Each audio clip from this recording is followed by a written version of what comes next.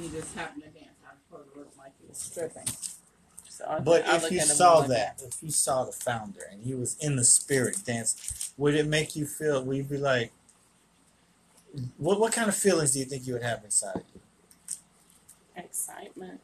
Excitement. Well, the founder's standing there and he's naked. He's in the naked. And he's in the spirit. No, nothing bad, but he's dancing in the spirit. And they don't just go boom. But as he's dancing and everything, his clothes are starting to fall off. The next thing you know, his clothes are gone. How do you think that would make you feel? Well, I don't know. I would probably do like the Church of God in Christ, get sheets, maybe try to cover him up. Yeah, it stir up a feeling. That's the whole point. It would stir up a feeling in you. And this feeling that it stirred up in Michal was contempt. Now, whether she's happy or sad or feels embarrassed, that should not lead to contempt, especially when somebody's going forth in the spirit. One thing the Church of God in Christ does do, when the people start shouting, they throw the sheet over them and pull down everything. I remember my mother telling me about how they, up in D.C., they would put the sheet on the person, people be shouting, they be standing on the four corners of the sheet.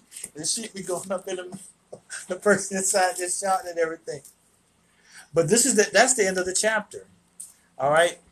The thing seeing that brought up in Michal, Saul's daughter, was contempt. Now, what is contempt? Can anybody hazard a guess at contempt? What does contempt mean? What is the word? Have you ever heard the phrase contempt of court? They do something in court, and you're found in contempt. The judge says you're found in contempt. What does that mean? It means that you're against the court. You're adverse to the court. All right? You're offending the court with your distaste and displeasure that you direct towards the court. What Michal felt was inappropriate. Because if she was embarrassed, she could have been embarrassed for the king. But she shouldn't have contempt for him or even for what he was doing, because he was going forth in the spirit. Now, when chapter 15 opens up, what do we see? David's doing what? He made a house in the city. He's built some houses in the city and whatnot. What else is he doing? He prepared a place for the ark. He prepared a place for the ark. Why is he preparing a place for the ark? Anybody? You kind of had experience that you can't just take it where you want it to go. So we've seen this before. This is what, the 13th chapter, wasn't it? Mm-hmm. Didn't David get a great idea? Didn't he decide, let's move the ark of God to the capital of our new kingdom? What better idea is that? Do you think that was a good idea or a bad idea? Based on the result? Well, yeah, that's based on the result of the 13th chapter and the 15th chapter. Because I asked you this question in the 13th chapter, and there was one answer. But if you look at both chapters, at what happened, is moving the ark a good idea? And you can answer any way you want. You can even qualify it. The way he did it wasn't right. Because he didn't really talk to God about it or get any Levites to carry it. Exactly. And as we went through chapter 15, as you read through chapter 15, you probably noticed that not only did David prepare a place for the ark, he went to the people that God said could move. Now, did you notice anything different about 13 and 15 about the way David moved the ark? He kind of told them to be very precise and not to touch it like Moses said to. One thing that they never did, God never allowed, was for the ark to be moved on a cart. That sounds like, oh, well, why not? There was a group of people in the Levites, and their job, they were born to this job, they trained in this job, they lived and died in this job. Their whole life was to move the ark. They didn't have the ark on a cart pulled by horses or donkeys or oxen or anything. But people moved it. And only on special occasions, like when they were going to Jericho, when they were marching around, that the priests themselves, which were also Levites, were carrying the ark. But in this case, what did David say? What was David's thoughts about moving the ark? What verse are we at? We're past the beginning. We're in the beginning. By verse 3, David's gathering everybody in Israel, coming to Jerusalem. They want to bring the ark of the Lord to this place that David has prepared. David assembles the Levites in chapter 4. And the sons of Kohan, they're called the Kohathites. What was their job? Well, it doesn't really say here, but they were the guys that carried the ark. And then we go through the next few verses, and we're seeing who David's, the sons of these people, the sons of those people, the sons of the other people, and their relatives. They're all brought together.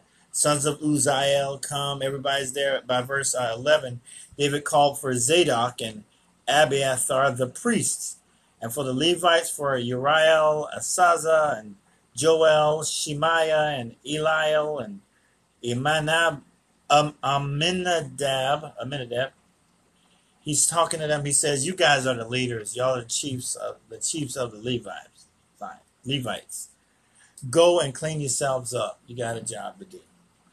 Now, before, David grabbed a bunch of guys. Hey, you, come here. Grab this ark. Or walk behind the ark. He's on a cart. Or whatever. Isn't it funny how even the people who have the law sometimes forget the law? You know, David knew nobody was supposed to touch the ark but the Levites. He knew it. But he had a good idea. And he got so caught up in this great idea that he kind of forgot some basic things. Has that ever happened to anybody here? Give me an example. Anybody here? Have you ever just had a good idea and got caught up in implementing it and forgot something basic? Anybody? Two people, give me an example.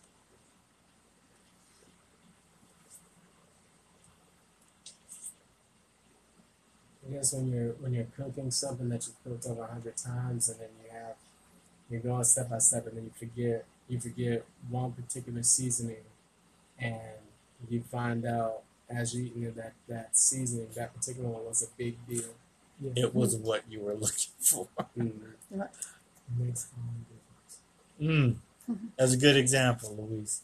Brother Luis. Anybody else got an example in your life where you've had a good idea and you messed it up because you were so caught up in your idea you forgot something basic? I could say in general, planning events for the church. Sometimes you can get so caught up in the event itself, and I know with me, details of the event, that you forget it's a fellowship or altar call, or this is a church event because we want people to be saved. Not just to have fun and eat. You know what I mean? So sometimes that can happen. Down to the music and what things you don't want to have a church event. You just like YouTubing or playing random music that people like. No, there's a focus here. And sometimes you can get caught up in the fellowship and forget what type of fellowship it is supposed to be. And we're looking at you're both of you are talking exactly what happened to David. What did David forget in everything? In chapter 13, when David tried this the first time, what did he forget? What was the ingredient he forgot? God's blessing. God's blessing. Levites. He forgot the Levites. That's a big part of it. What else? He forgot to ask God. I'm going to do something so good for God that he's going to love it, but you forgot to ask God if that's what he wants. It's like we wanted to build him a house. Wanted to build him a house. Yeah, that's great. You're not going to do It's a great idea, David. As a matter of fact, somebody you know is going to do that. And what can be disheartening about it is when we read it from the vantage point that we have. Sometimes it's like, see, that's what's wrong with religion. That's not what's wrong with it. That's not what's wrong. What it is we get more caught up in how we want to do it and don't look at why God has it set up that way. Let's just use logic for a moment. David doesn't do it the way it's instructed this time. He leaves out consulting God, consulting the Levites. He has, what else do they move on the way that they did it? Grain, rice, well, probably not rice at that time. Grain, wheat, goods, materials, weapons, tools, whatever. Those are all things that you can move in that same way, but if you don't consider the Ark of the Covenant in a greater light than those things, it's just a thing. Okay, it's just a thing, but then the reverence for it becomes minimal. Then the reverence for what it represents becomes minimal. And we don't see it like that until we get so far down the line where we stop recognizing God. Of course you can worship God at home. Of course you can watch a sermon on television and not have to go get dressed up and everything to go to church and that sort of thing. That's all possible. But when that becomes the focus about being comfortable, then the focus is you. And then God is further and further from the point of reference. Then he's more just a reference. I'll ask him about, what you think about this? That sounds too hard. I'm going to do it my way. Thanks for your advice, though. He's not just your advisor. He's supposed to be Lord. He's supposed to be king and give instructions that you follow. And when we have religious practices that keeps it ever constant in our mind why we're doing these things, then it helps us to keep in mind who we are dealing with. And sometimes that gets mixed up and messed up, and people get the wrong view because of the who they see doing things a certain way. Amen. So David looks out at the folks and he tells them, okay, Levites, y'all were missing before. Go clean yourself up. You got a job to do. God came out, he said he burst out against us. He said God made a breach in the King James Version.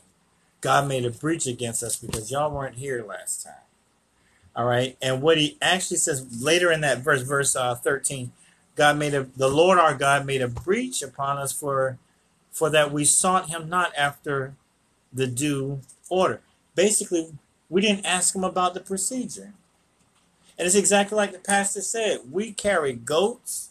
We carry dead bodies from battle. Yeah. We carry trash, garbage, the stuff. Remember when Saul became king and they found him hiding behind the stuff? We carry the stuff. All that they carry on carts. But you don't take garbage, put it in a box, run poles through the box, through the rails of the box, and have men carry those poles on their shoulders. You don't do that. No, you don't do that. You save stuff like that for royalty. Think about the shows you've seen about the ancient times, medieval times even, and before. Think about Cleopatra. Think about how royalty was transported. They'd have royalty in these carriages on poles because a person can negotiate and keep everything, it's like a shock absorber, keep everything smooth and walking. And there's reverence there. You've got actual humans serving the one on the pole. That sounds kind of bad. The one being carried. Yeah. But when we look at chapter 13, David he forgot all about asking God about what to do, even though he knew how the ark was supposed to be transported.